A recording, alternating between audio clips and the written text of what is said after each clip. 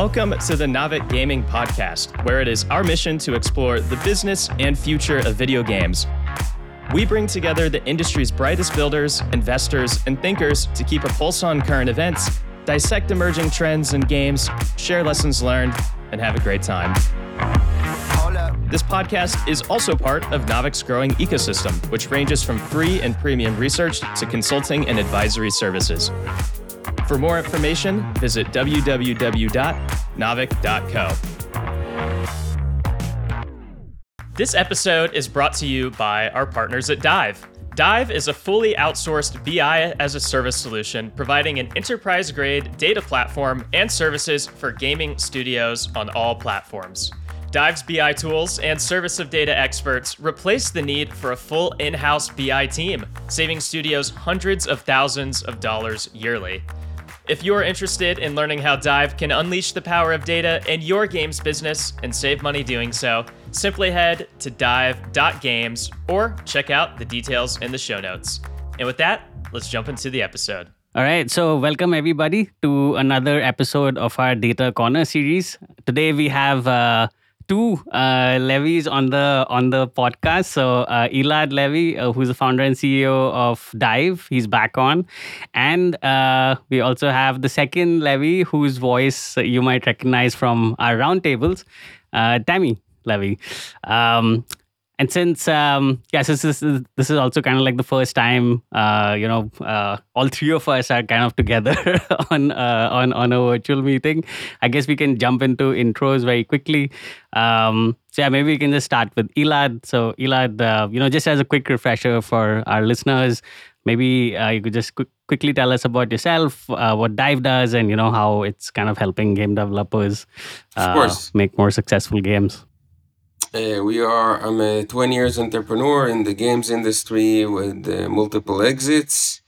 And the last company that I've started 5 years ago, Dive, is providing, many people call us BI as a service, which is basically we build custom data solutions for different companies in different industries. And over time, we added a whole set of live ops tools to help game studios maximize their LTVs, which include integrations with CRM, segmentation, A/B testing, and a lot of other goodies.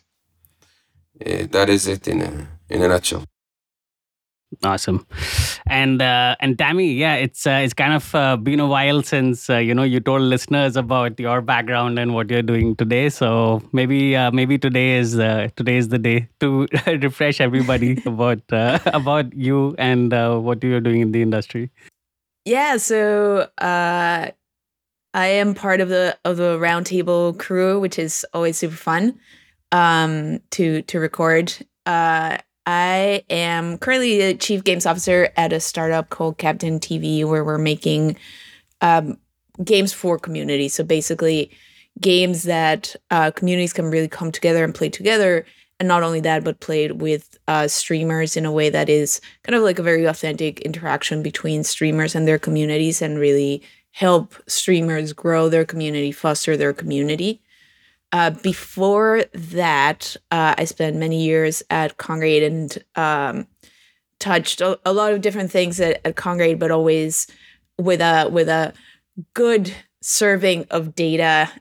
Even at some point, I spent a few years focused just on our data pipeline and kind of rebuilding our infrastructure and making sure that was robust, and very much alongside with what Elad was saying, right? Like, just making sure that we're capturing the right data, that we have, that it's also in a way that it can be repeatable. So as we launch other games, we can take what we've already built from one game to another. So think about it as much more as a system than a one-off, and really expand our understanding on what to measure, how to measure, optimize our LTVs, and empower PMs, UA managers, etc. So when Manu, you said let's talk data, I was like, sign me up. I'm ready.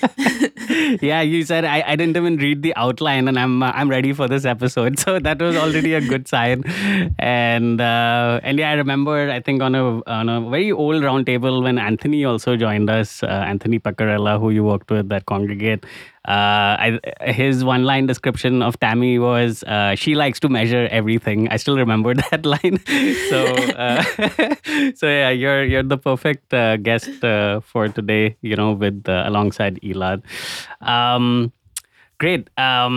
So I guess, yeah, maybe with that, we can kind of jump into today's topic of discussion, which is essentially driving ROI with data analysis. And it's a very broad topic that Super I broad. think, yeah, many understand. Yeah, super broad topic.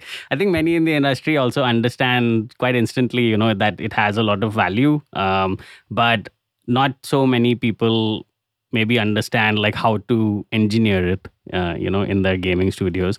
So we'll be trying to dig into that a little bit more, and a mix of strategic and tactical discussions today. At least for me, the way I think about ROI from data analysis, it just goes beyond simply analyzing the data, but really ends up covering the entire activity funnel. So for example, it wouldn't be ROI effective when product teams don't know how to talk to the data team, or data teams don't know how to showcase results to the marketing team. Or another example would be, how data analysis cannot occur if budgets aren't allocated properly, or the proper data tooling doesn't exist across various teams. So yeah, it's a really bigger topic in my eyes. And in today's episode, we'll just try to understand various parts of this entire value chain. But yeah, to kind of kick it off, I'll start with a very broad question. So feel free to answer it, how you guys see fit. We can dig into separate parts. But yeah, the first question is, from or something that I just think about a lot is, how should game teams really think about setting up their data pipelines, teams, and budgets? So yeah, like I said, broad question, can take it one by one. But yeah, maybe Elad, if you'd like to go first. Yeah, I am a huge fan of keeping things as lean as possible, because it can be small game studios, it can be big game studios. Some years they just suck, and the only way to survive them is to keeping things lean. So I would start with whatever solution is out there, like making it simple and easy to just get the first basic KPI, because that's basically all is needed when a game is starting, and then it unfolds over time, and LTV, live ops, progression systems, churn, monetizing things further. So it's a process. It's an iterative process that just takes time. But I personally like keeping everything lean, and like to stay on the safe side, because there's a lot of buzzwords and noise out there, and to be honest, every company ends up with their own kind of flavor of data, with their own tools and their own people, and different people has different opinions. It's like it's art in a way. Everyone paints in a different style and color. So I Mm-hmm. just would approach it lean and slowly, and as the game evolves and more budget is available, then you can start considering adding more, I don't know, people, tools. Complexity. Yeah. Mm-hmm. Exactly, yes. Right. Yeah, and I think that one to jump off of that, one of the things that you mentioned is it's an iterative process, and that's always how I've thought about it. When in the early days of developing what we called our kind of standardized schema back at Congregate, we thought about it in even that way of having tiers of analytics that we're tracking, and having something that's very easy to understand in terms of early on, what do we actually need to measure in the game? Let's only set up analytics for that piece. So talking about, can think about it as a funnel, or you have to have a real goal of what you want to measure at what stages. And that really is going to be a good guiding principle on how much complexity to add. Like, you don't need to have hooks for all of your game economy when you're first launching the game and just seeing our players going to come back for another session. Like, if that's the question they're trying to answer, you don't need a bajillion different hooks and tracking and granularity and segmenting. Saying. That's so true. So less is more. Yes.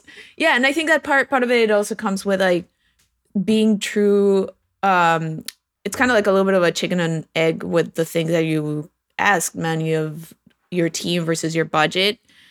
But you have to be true to yourself about, am I going to act on this data? Like, do I have people who can look at this data, understand it, and act on it? If not, don't collect it. Don't even bother. I mean, yes, you can collect it and have it for a later date, but you have to be true to yourself, to the size of the team, what your capabilities are, how much are you going to be able to act on that data, and from there decide what tools should you use to instrument your data pipeline. I think that teams that have gone through the process multiple times will probably have a stronger feeling of implementing and instrumenting their own data pipeline. For newer teams, I would always, or even when you're a startup or early on, I would always recommend, even if you've been around in experience, find a tool that helps you capture that data very easily, very quickly, because you'll have the data to empower you and continue iterating quickly. You can make things complex from there as much as you want, right? Like, you can add complexity and layers of complexity at any time. No, I love what Tammy said, because we had several cases like that we meet clients and the developers decided to track, hundreds of events. Now, more events is more complexity because it's more data, it's more storage, it's more QA because someone should actually validate that this data is correct. So every event that you add is more QA, even though a lot of people are ignoring it. So it's very often for us to just delete everything and say, okay, let's take, 20 events, the basic stuff, the basic things. Just a few, like a handful of events. In our case, in the case of Dive, the SDK, and that happens also with many other companies.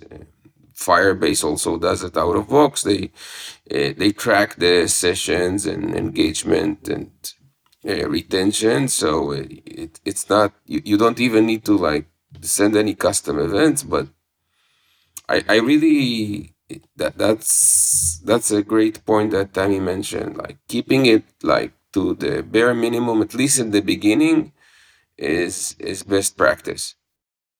Yeah, and I mean, I've also had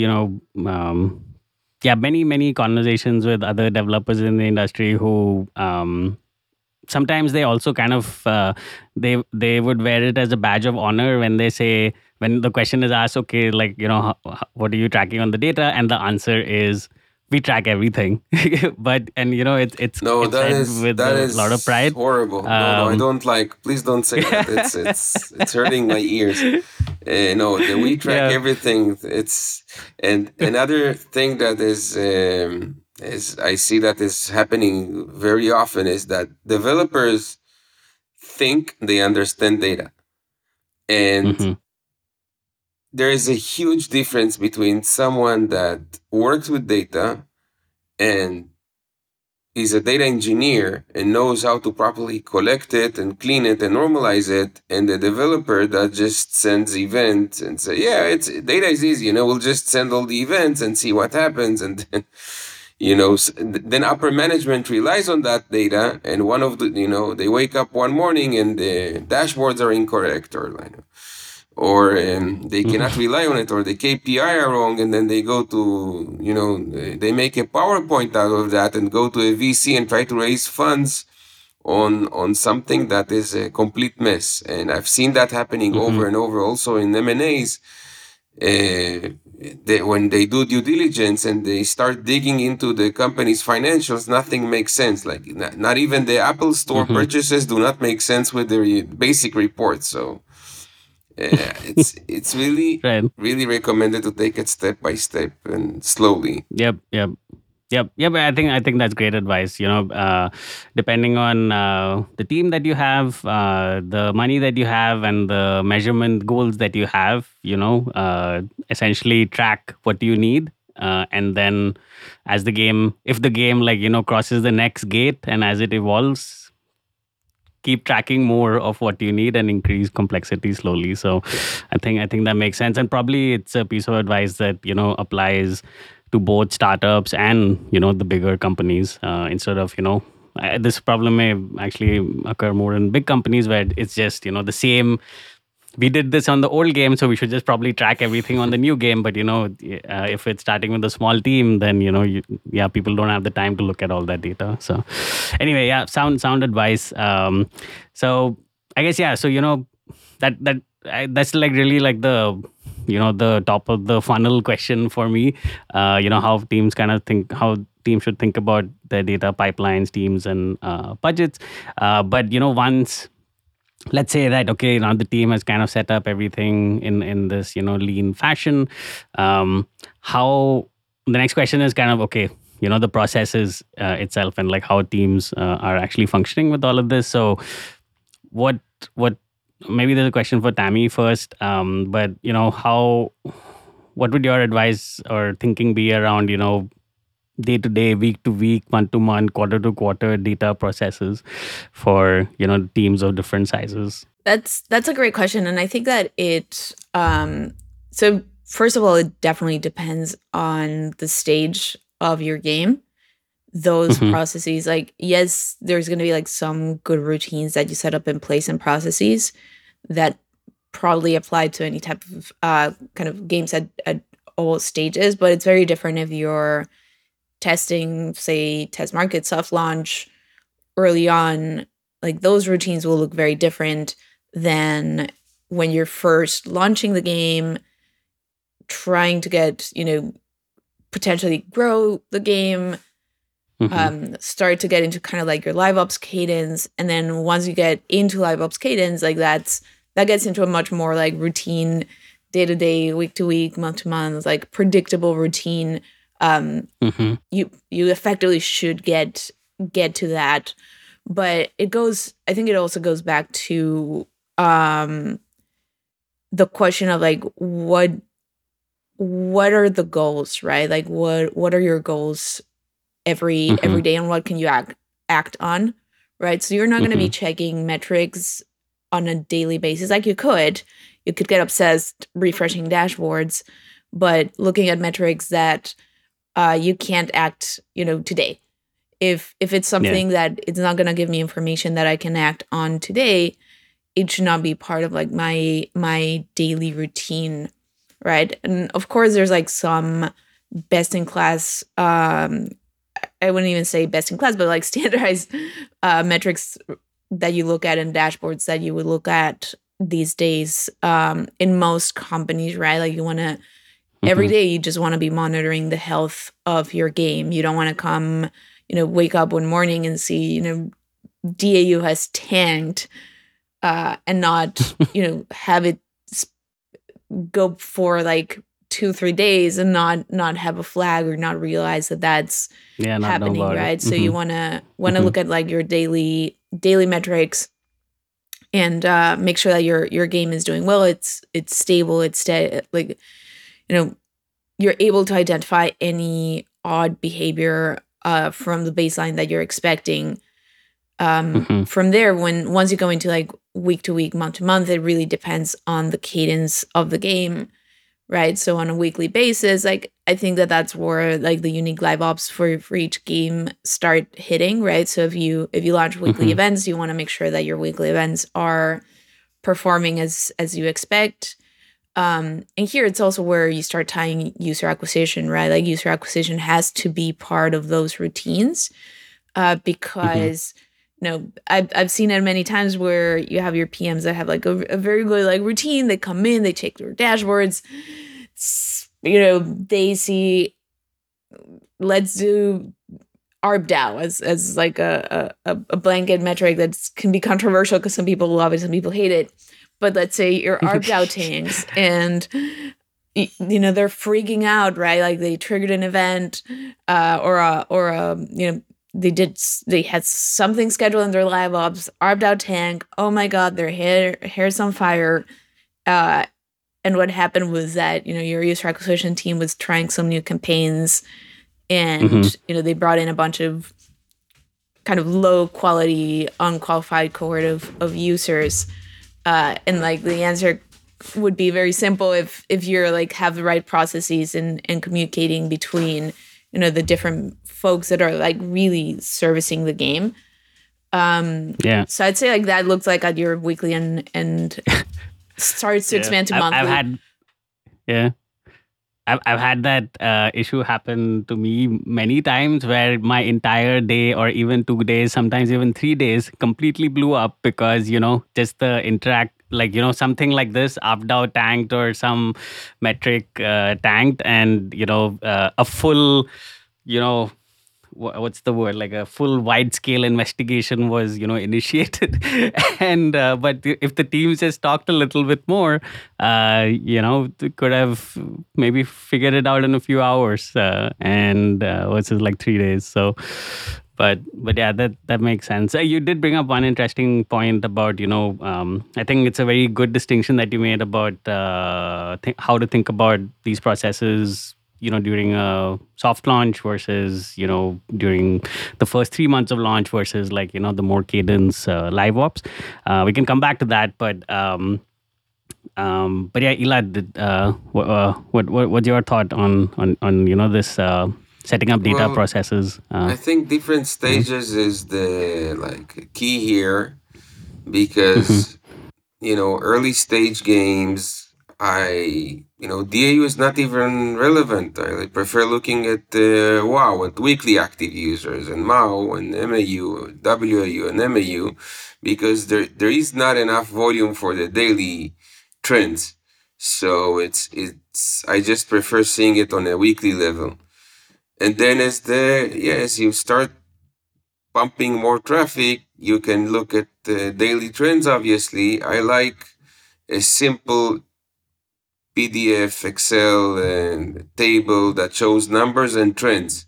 Like the last, for example, 2 weeks on a daily chart, you can see that without even a graph, just to see, and then a small indicator saying if you're going up, if you're going down against the average, so that you can see if something happened, because what Tammy mentioned happens a lot in bigger companies, because the UA team is completely disconnected from the other teams, or one of the developers decided that he wants to push something to production because they have this cool new process where you can push to production whenever you want, and all of a sudden something is not working or the churn is spiking. But those are a ton of metrics that you add in like later stages, because if you have a sourcing money in, money out, a Mimo dashboard that you can see if, for example, there's you source too many coins because some crazy bug filtered in the backend or the new version, then revenue drops all of a sudden. Or yes, if there is a marketing campaign sending the wrong traffic, obviously it will affect. It's very funny, like if you send like horrible traffic, the retention is horrible.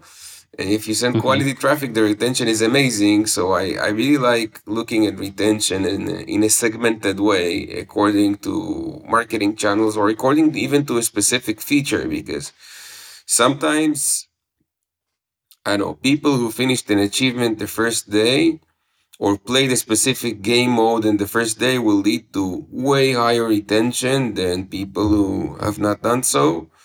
So it's all coming down to the stage and the metrics that you add over time, going back to the iterative process that we mention over and over, you cannot Mm-hmm. just throw all the KPIs in one time because Mm-hmm. no one will look at. I used to write. I'm sorry for the parenthesis. I used to write, but you said it's a casual conversation, so I'm letting Yeah. myself be. I used to write. Yep. Yep. I actually started in cybersecurity many years ago, and I used to write a lot of Mm-hmm. procedures and standards and documentation. And one of the things I've learned about was that the goal of a document is to be read. And I Right. think that this is correct for a dashboard as well, because if you build a dashboard and no one Mm-hmm. is looking at it, then it's kind of Mm-hmm. useless. Useless. Yeah. Mm-hmm. Yeah. Got it. Got it. All right. Yeah. So, And can I so yeah, can I jump real quick? yeah, So I go think for that it. Go there's for like it, Tammy. three elements there that I think are super important from my experience that I think touch on a bunch of the things that Eli was saying. But one is understanding your trends.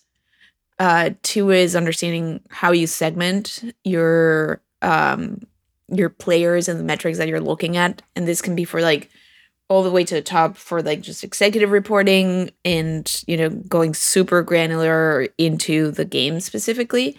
And the third Mm-hmm. one is data that is good. Like you start segmenting so easily. Like, cohort sizes, like that's one example of like data that is good and like actually will give you information. Yeah, you Mm-hmm. can segment players. You can have be looking at like say weekly trends, and then you look under the hood of like how the dashboard was built, and you're going off of like 50 players, and you're seeing like these bumps and drops and bumps and drops Yep. and trying to act on that, and it's like, you know what, you're not getting any significant data here. So back to the less is more. You also have to understand Mm-hmm. what that means in terms of like just good data hygiene and good data practices. Makes sense. Makes sense. So, yeah, I want to take it back to like one thing you mentioned, Tammy. When thinking about data processes, apart from being having the less is more mindset, or also kind of starting lean and then adding complexity over time depending on the goals and what you want to measure and the stage of the game. The stage of the game specifically was quite an interesting delineation that you made, and it sounded like there's a chance of more chaos existing in a soft during the soft launch period versus a live ops period where people have learned about the game. Maybe the team has expanded, processes have kind of evolved, learnings have been disseminated, and it's just more of you're more on a treadmill, and versus like in a soft launch where you're It's kind more of mature. like The game is more mature. more So mature. Yeah, exactly. the Yeah. ARPU pool So is more stable. It's, of course, everything is yeah. more. The KPIs are more. So yeah. So like I mean, on the soft launch side of it, if this chaos or this imminent chaos is kind of foreseeable, how do you, for soft launches specifically during that period, what would you kind of think about to not result in wastage of time for when looking at the data, given your example, which was perfect, which is a cohort size of 50 people resulting in all these kinds of bumps, and essentially teams and leadership kind of pulling their hair out because of it. So how, yeah, during soft launch process, how would you think about like the data process setup? I think that this there's actually like when we talk about like even soft launch, here's especially during soft launch, there has to be like a very strong delineation between a big team with a big budget and a small team with not a lot of budget, because that's it's gonna give you completely different capabilities of what you can measure, how many players can you drive into the game, and just starting from that very kind of key point of like how many players can you drive into the game, how many players can you acquire. That will inform, how you operate during your soft launch. How much can you measure? Also in terms of, your own resources, team budget, team pressures, etc. It's like how quickly will you go from soft launch to global launch, right? Like do you have the resources to just keep iterating, to measure day 7, day 30, like really get into kind of deeper into, the funnel, which a lot of teams are advocating for these days because, we've, as an industry, we've been too focused on like optimize day one, optimize day one, optimize day one is like, and then what happens, right? So I agree with like the sentiment of like, hey, we need to look beyond that. But that's like a luxury that big teams with big budgets have. It's a runway. Small You need teams, runway for that. Yeah, you need runway, right? It's like if you're have 6 to 12 months runway, just to throw a number out there, you're not going to be able to get that deep into a funnel before you want to start, actually like launching the game, getting, monetizing the game, etc. So I think like that delineation is like super important. But even with, taking a step back away from that is what are the goals of it goes back to goals always for me. It's like, what are the goals of your soft launch? What do you want to measure? What do you want to answer? What do you want to prove? And have a plan ahead of time, like actually plan, have the questions that you want answered, understand what data do you need to answer those questions, and can you actually act on it, right? It's like if you're not going to iterate on the tutorial, like don't fool yourself in collecting every single step of the tutorial funnel. If you're like, no, my tutorial's good, we're just not going to change it, or for whatever reason, right? But so have a very clear goal in mind of like, what are you going to measure? Can you actually iterate on it and act on the data that you gather from, that part of the game, or, you, like have a strategy. It starts with having a strategy, having your goals, setting targets, and back to like the good data practices. How many players do you need to be able to get a significant result for whatever you're trying to measure? Which is why, for example, like monetization becomes like pretty hard to measure for a lot of teams during soft launch, because if you think about, I don't think, yes, it's a mistake to look at monetization in the beginning. It's like you need like a huge user pool for it to be like a significant measure. So I've always, my philosophy around monetization, especially like during early, like when you first put into the game and like early soft launch, it's always been like, if there's purchase happening, that's a good sign. That's happiness. For a soft launch, that's happiness. Right? It's like, like I'm not going to look, like the number won't tell me anything, right? Like, but people are purchasing. Yes, they're interested in the game. Yeah. I want to add a few things here. I would actually want to bring it down to actual KPIs. I love looking at rolling retention in the beginning because sometimes people do not necessarily come back the next day. So it's easier to, it's an easier KPI to explain to VCs for your next round. And engagement, session length, those are things that you do not need D28. Forget about LTV and ROI, and this is like not the time. Monetization, definitely not the time. I would focus on session length and, rolling retention, engagement, and maybe no more than D7, because it all takes time, every UA burst that you do takes time to see how it affects, like people stay, they do not stay. And then there's a huge feedback, maybe not for this topic or maybe not for this podcast, but there's a huge feedback that comes from the community. Yep. a huge feedback, because sometimes a handful of players can give you a ton of information that data will not, because data will probably need more volume. So if you have a Discord channel, a Facebook fan page, somewhere, somehow you communicate with those players, you will get a ton of insight for a very, like, for a fraction of the price of having a huge team. So I would probably, focus on those metrics, at least in the beginning. Yep, makes total Yeah. sense. And one thing that I would caveat there with, at least in how, from conversations with teams in general, is like when you think about retention, like just know what kind of retention, because you said like, oh, I would focus on like measuring rolling retention. There's different points of view, like how should you even measure retention, rolling hard, all sorts of different formulas around it. You just need to understand what it's like, the way that you're calculating, what is it telling you.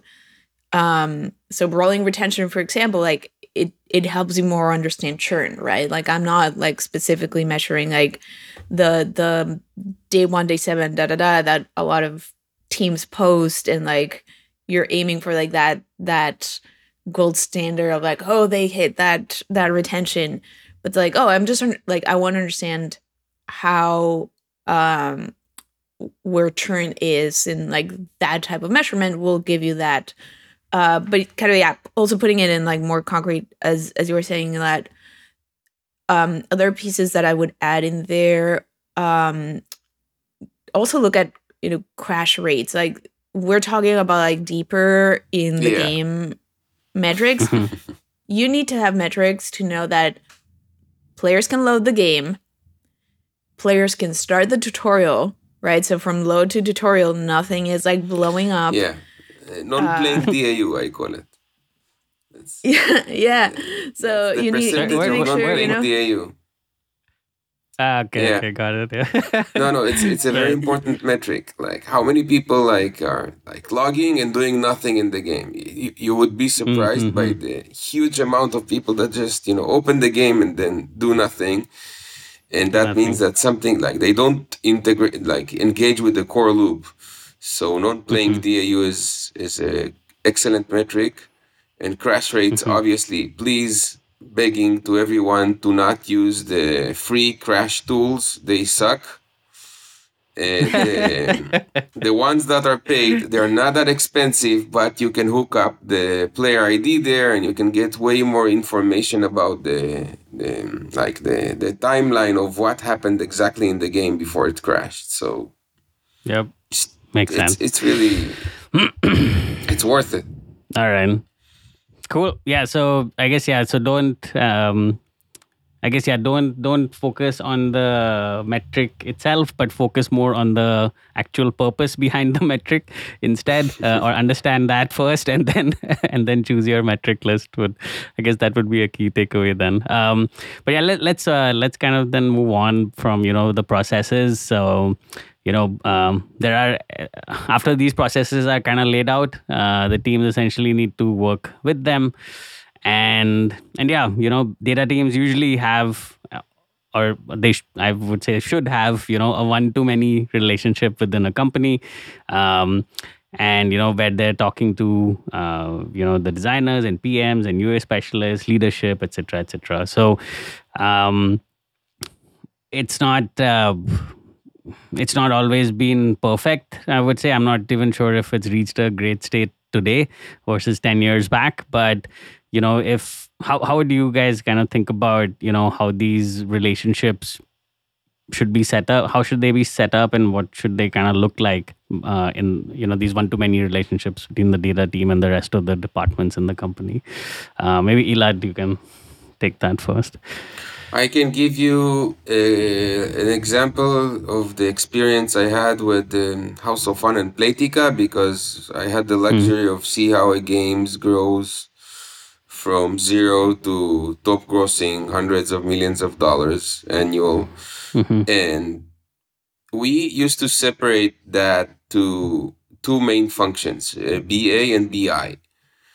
BA would be business analysts, data scientists, etc. BI would be data engineering, maybe reporting, like doing all the.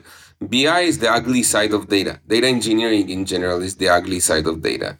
So product managers, you like marketing guys, upper management, everyone would speak with the BA team, with the data analyst, with the business analysts. And usually, if they started poking them every day for the same report, then the BA would ask the BI guys, the data engineering guys, hey, can you please automate this report for me?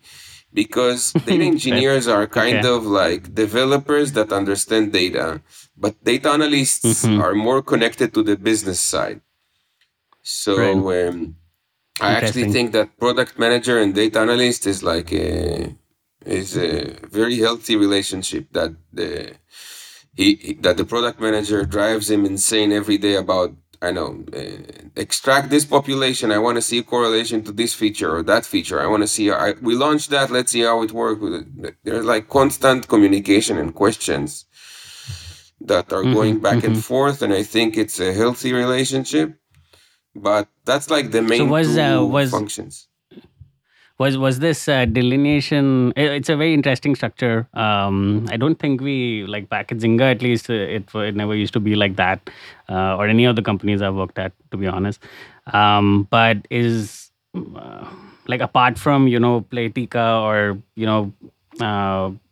these roles being seen slightly differently in terms of what their purpose is, did the BA team also kind of act as a filter to the BI team, Of as course, almost because like managing the BI team and not managing, what they but work on and such, or it's a different skill set. I mean, like the most okay. annoying thing that I get is we are going to hire a data guy. That's like the most annoying title I've heard in the games industry. Yeah, we have a data guy. What is a data guy? That Like data engineers are developers in a way that write code all day, and their career is completely different from a data analyst who went in the university through, I know, he studied statistics, or maybe they have a math background if they're doing data science. But let's say that developers are not connected to the business usually at all. I mean, they need like they're isolated and they focus on what they need to do. Like they need to move this from point A to point B. They need to compress that. They need to normalize that. Those are all like stuff that requests that are coming from normally data analysts, because data analysts are not developers. So they are like, they say, okay, I need you to prepare me this table, the snapshot of this table every morning. Okay, fine, we can do that. Or I need you to automate this report. But they're not, the skill set is different, and it's not a business function. But I think that I like grouping all the, let's say, business analysis BA in one group, let's say data analysts, data scientists, because that group also marketing data analysis, obviously the guys that work with the UA managers, they will understand the business better, and then separate the data engineering BI to another group that will focus on the picks and shovels of, the tools, the database size, the compressions, the backups, the maintenance, the waking up at night when the process fails, etc. So right. again, Makes that's sense. from my experience, that worked really well. Yeah. There's overlap there, and I think that's why also people get confused, right? Like someone who's a data scientist like kind of lives somewhere in this That's world where they true. can do some like Yeah. engineering work. Like they could potentially do some like if it's not like super complex and you're building a whole data pipeline, they could do a lot of like the data engineering Yes, work but I of wouldn't wake preparing them the up at data. night. That's how I see it. I mean, I was a CTO Right. all my life, so for me, like I always try to aim to waking up as less as possible at night, and analysts and scientists That's a good metric. are not the one that I would wake up at night.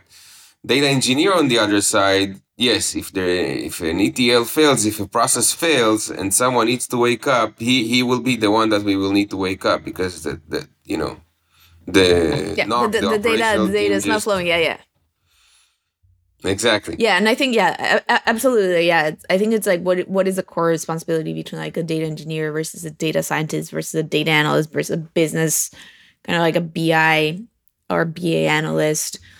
Um, the other thing, and I think it's just like a one piece that I've noticed as well is that even when we talk about data analysts, so let's say like you have your whole pipeline, data is ready for use and consumption, right? Like it all works well over here. Like the technical pieces are working well, so you have your data in a way that can be manipulated, consumed, and utilized. Even then, there's different flavors of data analysts, and I think that back to what you were saying, that of like, oh, I just have a data person. Um, it's so hard to say that because Data guy, like the data guy. yeah, it's like That's like your the data title. That's analysts, the like title. even your data analysts have like different strengths. Like I've worked with data analysts who are really really good at dashboarding, and like they actually love it, right? So they're live and breathe, you know, building dashboards that can be consumed by others, and making sure that that works beautifully, versus data analysts that like doing deep dive analyses, and like you come with like a very complex question, and like they like going in and pulling the data and I would manipulating separate and it to figuring out reporting. how do I answer Actually, it. it's another talent. Building amazing dashboards is another talent. It's a completely different talent. Reporting is like another world. Yes, but there's so Yeah. many So roles in data. That it's definitely not a data guy. I think that's the key takeaway. It's not a it's not data your guy. one data, your one Yeah, no, data. it's not. That guy. It's not. It's a myth that one guy can do it all. No, it's not working like that. Even the quality, even the QA, no one is paying attention to QA. I mean, it took us months to educate the QA teams how to finish a session and then go over the events to see if the data is correct, because someone needs to do QA of the events that you're sending. So data QA, data quality, data integrity, this is another huge problem and something, and a role, you can say. You know, in All right. Playtica, I remember we had two people just doing QA, like full time, and in Dive we automated this. We added like a data validation function in our dashboard, because it's really annoying to do data QA. But Yep. Yeah, and I mean, I mean, Playtika, I mean, it just kind of also goes to show, where the reputation that they have in terms of, um, yeah, just being very particular about their data and, applying their data to drive results. This reputation that they have built, and it's a great one. Where this reputation is rooted. So that is a very interesting story and good to understand. Um, but yeah, I think the data guy myth is also guy. kind of interesting. No data guy, I please. can, yeah. Cool. All right, we're actually like running up on time, and there are a bunch of questions actually to go through. Maybe we should actually plan a part 2 also of this discussion to continue, I down would the love funnel. that. But I'm enjoying the talk with Tammy. I would just add another, to the listeners. There's another thing that really people keeps missing. ROI and ROAS, going back to the topic of the conversation, you have to, when you measure it, you have to take out the store fees first. Like a lot of game studios look at the gross revenue, and for me it doesn't make sense. I mean, it's not the money that is left in your pocket. So they don't deduct that when they calculate the ROI and ROAS. So please, when you do that, just take out at least the store tax fees and then calculate the proper ROI. Otherwise, Yep. it's just money that is not really there. Yep. I think, yeah, very critical tip. Related to that, I went at Congregate. I went into this whole quest to change how we talked about LTV, exactly for that reason. Because it was like LTV. What's LTV? You just throw in all the revenue. LTV it's a time. It has a factor of time. There is no. And it's not lifetime. I kept saying it's like you need you need a factor of time, and you need to have it be net revenue. Exactly. What's coming in. Yes. So I went on this whole quest and got everyone to call it something different that I've never seen in the industry. But so we call it like. Oh yeah. You have to tell us. Yeah. So it's NPV. So it's net player value, and it always has to have a number next to it. So it's like NPV 30. It's like your net 30, player value by day 30. Net player value. Okay. Yep. Nice. Kind of like that. Maybe we'll start using that term in our reports going forward. The quest continues, Tammy. The quest continues. The quest. It's such because it's so easy to just put, like, it can be the difference between, you know, it being a good campaign and a bad campaign. Like it's that easy, right? It's like that minor thing, which is not minor, can screw you over. First of all. Second of all, are you talking about like a projected number or an actual number? That's a whole exactly. other. Don't get me started on that. Projected. That's a great point. Oh my god! That you see, you should have done this. Like it should have been a 1.5 hour talk. The projected thing, you know, I speak with companies sometimes. Okay. Next time. And I speak with companies sometimes, and they say, yeah, we have like, we get a 100% ROI on, 18 months. And I'm like, seriously, do you even exist for 18 months? Because right. Building prediction models need historic data. You cannot invent data out of thin air. So you must run for a very long time so that you can build a predictive model. so if you take the line and you continue drawing it in air, and supposedly the ARPU will continue growing, yes, that will probably get there. But I've seen so many dashboards that the ARPU just goes flat after, 60 days, for example, and that's it. And it never stops growing because of live ops, or the content treadmill is not enough, or some other reason. But it's, kind of makes sense. Yeah. Yes, of course. Yeah, I'm just nice. I had to like really laugh a lot at that statement. Yeah, I can imagine a conversation, Elad and a potential client. Do you even exist for 18 months? But anyway,